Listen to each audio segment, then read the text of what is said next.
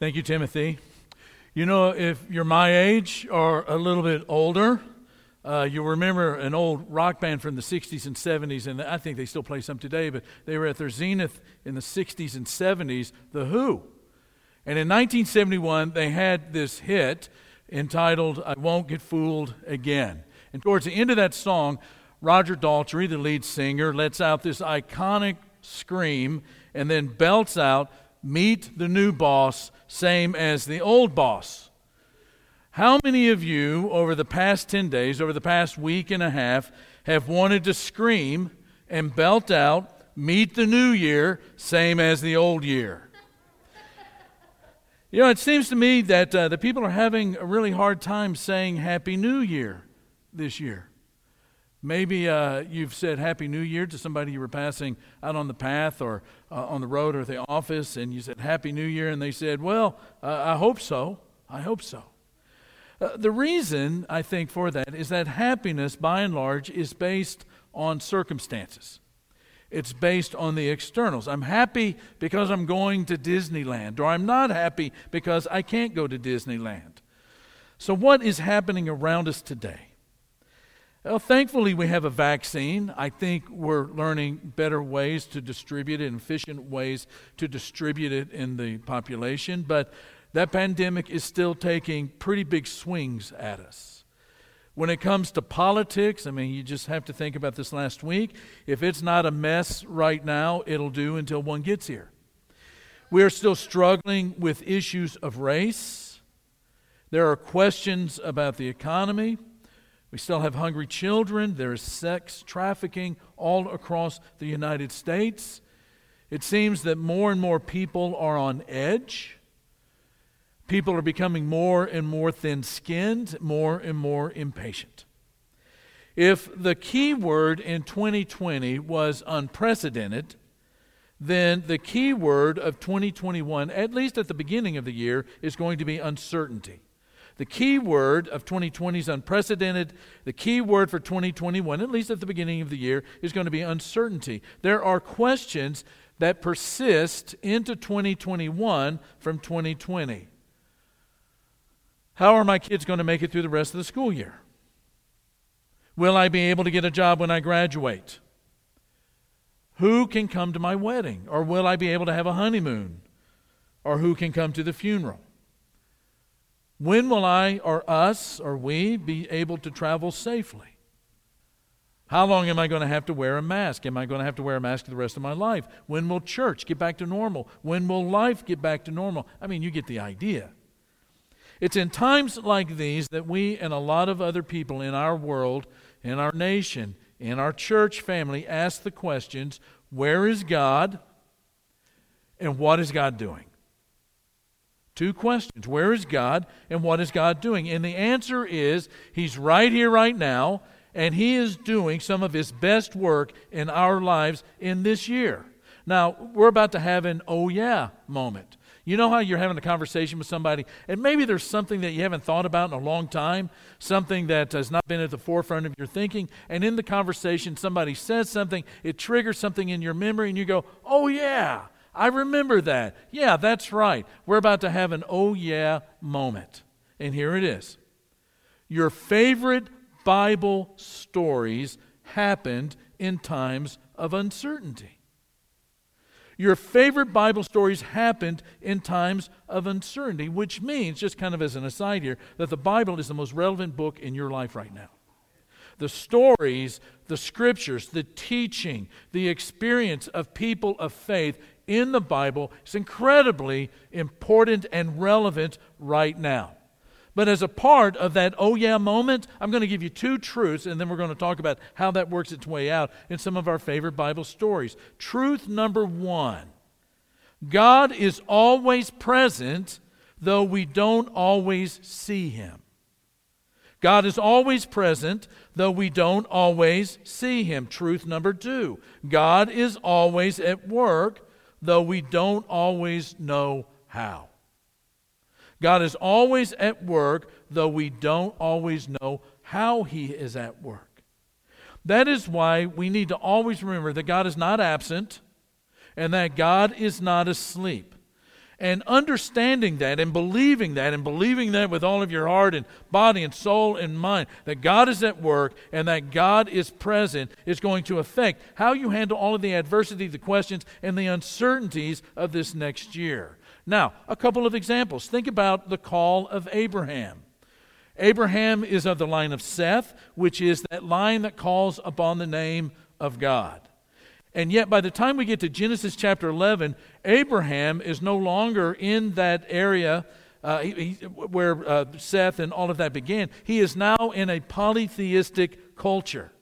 And not only that, he and his wife are not able to have a son, which means that his future is in doubt. He doesn't have an heir. He doesn't have someone that's going to carry that name forward. He is now in life at a dead end, and he has no future in sight until God shows up with an alternative future for Abraham's life. Point being, God was present. God was at work. Another example, how about the Exodus?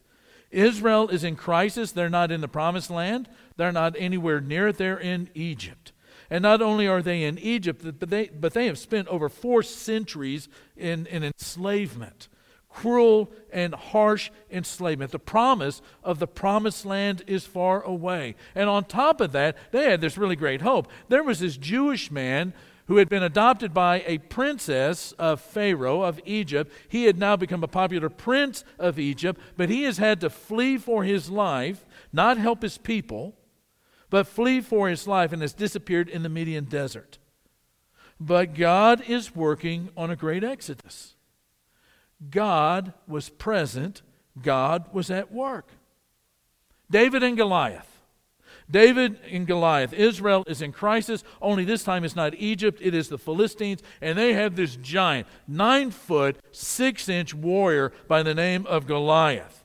And the armies of Israel and the armies of Philistia have met each other in the valley of Elah, and Israel is in crisis. They're stalemated because nobody will go out there in the middle of that valley and fight Goliath. And they're asking, how can this happen? Goliath is taunting God.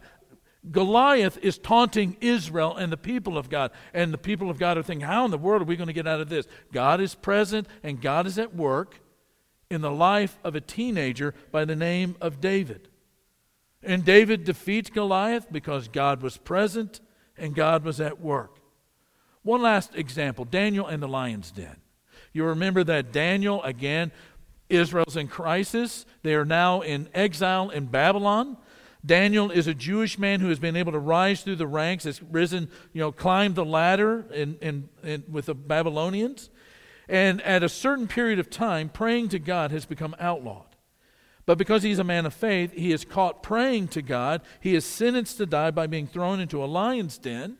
He's thrown into the lion's den. He's sealed up through the night. The next morning, when it's opened up, he's still alive because God was present. God was at work. Well, those are Bible stories. What about some of the scriptures that are really close and near and dear to us in our hearts? Think about Psalm 23, verse 4. Even though I walk through the valley of what? The shadow of death, I fear nothing. I will fear no evil. You're in the valley of the shadow of death, but you will fear no evil. Why? Because God is present. You are with me. Your rod and your staff, the tools, the implements of the shepherd for work, they comfort me. Over in Philippians chapter 4, a famous verse for a lot of us, Paul is writing to the church of Philippi, and in the 4th chapter, right before he gets to verse 13, he's talking about, I know what it's like to be content in all circumstances. I've been in want, and I've been in need, and I've had plenty. But here's the key to being content, to being satisfied, to having joy, to all of these things, regardless of the circumstances. It's this: I can do all things through Him who is present and strengthens me. We're looking at uncertainty. And it looks like a wall throughout the rest of this year in terms of, what we know and what's going to happen. But uncertainty is not unassailable because of the nature of God. Remember what Jesus said when he was challenged on a healing on the Sabbath? He says in John chapter 5, my Father, God, Your Father, God, is always at His work. Always at His work to this very day, and I too am working. If you were to go into 2021 with your eyes open, this is what I would want you to think about. When God moves, and you have to have your eyes open to see it. When God moves, messes become miracles. When God moves, messes become miracles. Now, to get to that place where our eyes are open, there are a couple of things that we need to accept and to do in our life. I'm going to give you 3. The first one is this. You got to learn how to accept finiteness. There are just certain things that are important for us to get our minds around as human beings, and this is one of them. Humans are finite, and uncertainty is a reality that we live with. We do not possess all power. We're very bad at predicting the future. We sometimes make bad decisions. We are finite, and that uncertainty at times is a reality to live with because we are finite. We are too finite to handle this on our own. And it's okay to admit that this is bigger than me. We look to the one who is infinite in His wisdom, His power, and His love to make us to help us make it through 2021. So we accept our finiteness. We are humans. We're human beings. But then number 2, embrace mystery. God is bigger than you can imagine. There is more to God than you can conceive. God is more loving than you can believe. And you, as a finite human being, are not going to be able to understand every thought, every move, the hiddenness of God. It's a mystery to finite people. In Isaiah chapter 55, God is speaking to Israel. Crisis. And this is not just a truth that He states. Isaiah writes that this is something that the Lord declares.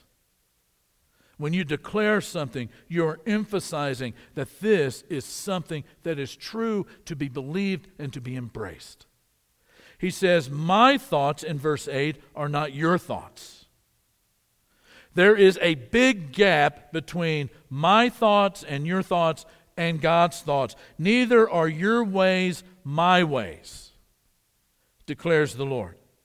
As the heavens are higher than the earth, so are my ways higher than your ways, and my thoughts than your thoughts. We accept the fact that we are finite. We embrace the mystery that is the movement of God. God moves in what? Mysterious ways. Chuck Swindoll said in a sermon nearly 40 years ago that God is God and nothing less. People are people and nothing more. So true. Amen? So because that's true, we walk faithfully. In Hebrews chapter 13, beginning in verse 5, God has said, one of my favorite verses in the entire Bible, never will I leave you. Never will I forsake you. And because that's true, because God is saying, I'll never leave you, I'll never forsake you, we can say with confidence, the Lord is my helper. I will not be afraid. Regardless of the uncertainty, I will not be afraid. What can mere mortals do to me? Some weeks ago I spoke on how joy, one of the components, the virtues of the fruit of the Spirit, joy is something that we experience as disciples of Jesus that is generated by the Spirit of God. And that joy does not replace suffering or uncertainty, but it overlaps it. Joy is a sign that everything that we need has been taken care of, that every question we have, even if we don't know the specifics of it, we know that God has that answer and He holds it in the power of His hand. That we are not focused on temporary realities, but eternal realities. You know, when we take groups to Israel, there is a place in Jerusalem that we visit called the Cenacle, or it's the upper room, where Jesus has the Last Supper with his disciples right before he's crucified. To be honest, in all likelihood, this is not the place where it happened. But it is a place to consider what was happening that night when Jesus is having this meal with his disciples on the night that he's betrayed. So Jesus has gone to Jerusalem, right? It's not looking very good for him at all. It's looking like, although he's done all of these miracles, I mean, just miracle after miracle, he's fed thousands of people who didn't have food. He's even raised people from the dead. The people, and this is why we have to accept our finiteness. Our judgment at times is not to be trusted, but the people are beginning to turn against him. And so on that night, while they're celebrating the Passover, Jesus is with his closest friends. And these men over 3 years or so have learned to trust each other, to love each other, but they're struggling. And that struggle is about to get even more sharp because as they're celebrating this Passover meal, Jesus tells his best friends, he says, one of them is going to betray him. And you know how the story rolls out, right? They all begin to ask, is it me? Is it me? Is it I? Why are they doing that? Because the week is going south. They know that if something bad happens for the master, it's going to happen to them. And they had all at some point thought that it might be in their best interest to betray him. The thought that had occurred to Judas had occurred to them all. Is it me? To make matters worse, Jesus says, you're all going to fall away. You're all going to run away. And Peter, and love him, says, these other guys, calls them out. These other guys may betray you and they may run away and fall away, but not me. I'll die with you. And Jesus says, Peter, slow down. I'm going to tell you the most frightening thing you're ever going to hear. Satan knows your name, and he has asked by name you, Peter, that he might sift you like wheat. And it happens just as Jesus says. Later that night, after all of this is being said, Judas shows up in the garden. He betrays Jesus with a kiss. And Jesus is arrested, and he's beaten, and he's mocked, and eventually he's crucified. This is a really rough period of time for these disciples. And it's not without reason that they are behind closed doors afraid. And if you were to ask the disciples what was the worst moment in their lives as they were following Jesus, they probably would have said those 3 or 4 days when everything was going south. And Jesus tells us that we're going to betray him and to fall away and to deny him. And it was when he was arrested and he was beaten and he was crucified. And we wondered if it was going to happen to us. And when it looked like God was absent and asleep. If you were to ask those same disciples what was the best moment in their life, they probably would have said the same 3 or 4 days when God was present even though we didn't see it. And God was at work even though we didn't know how, changing the world. God was at work in Christ, opening a door through death in order for us to be able to go into eternity. It may not be happy circumstances, but I'm telling you, church,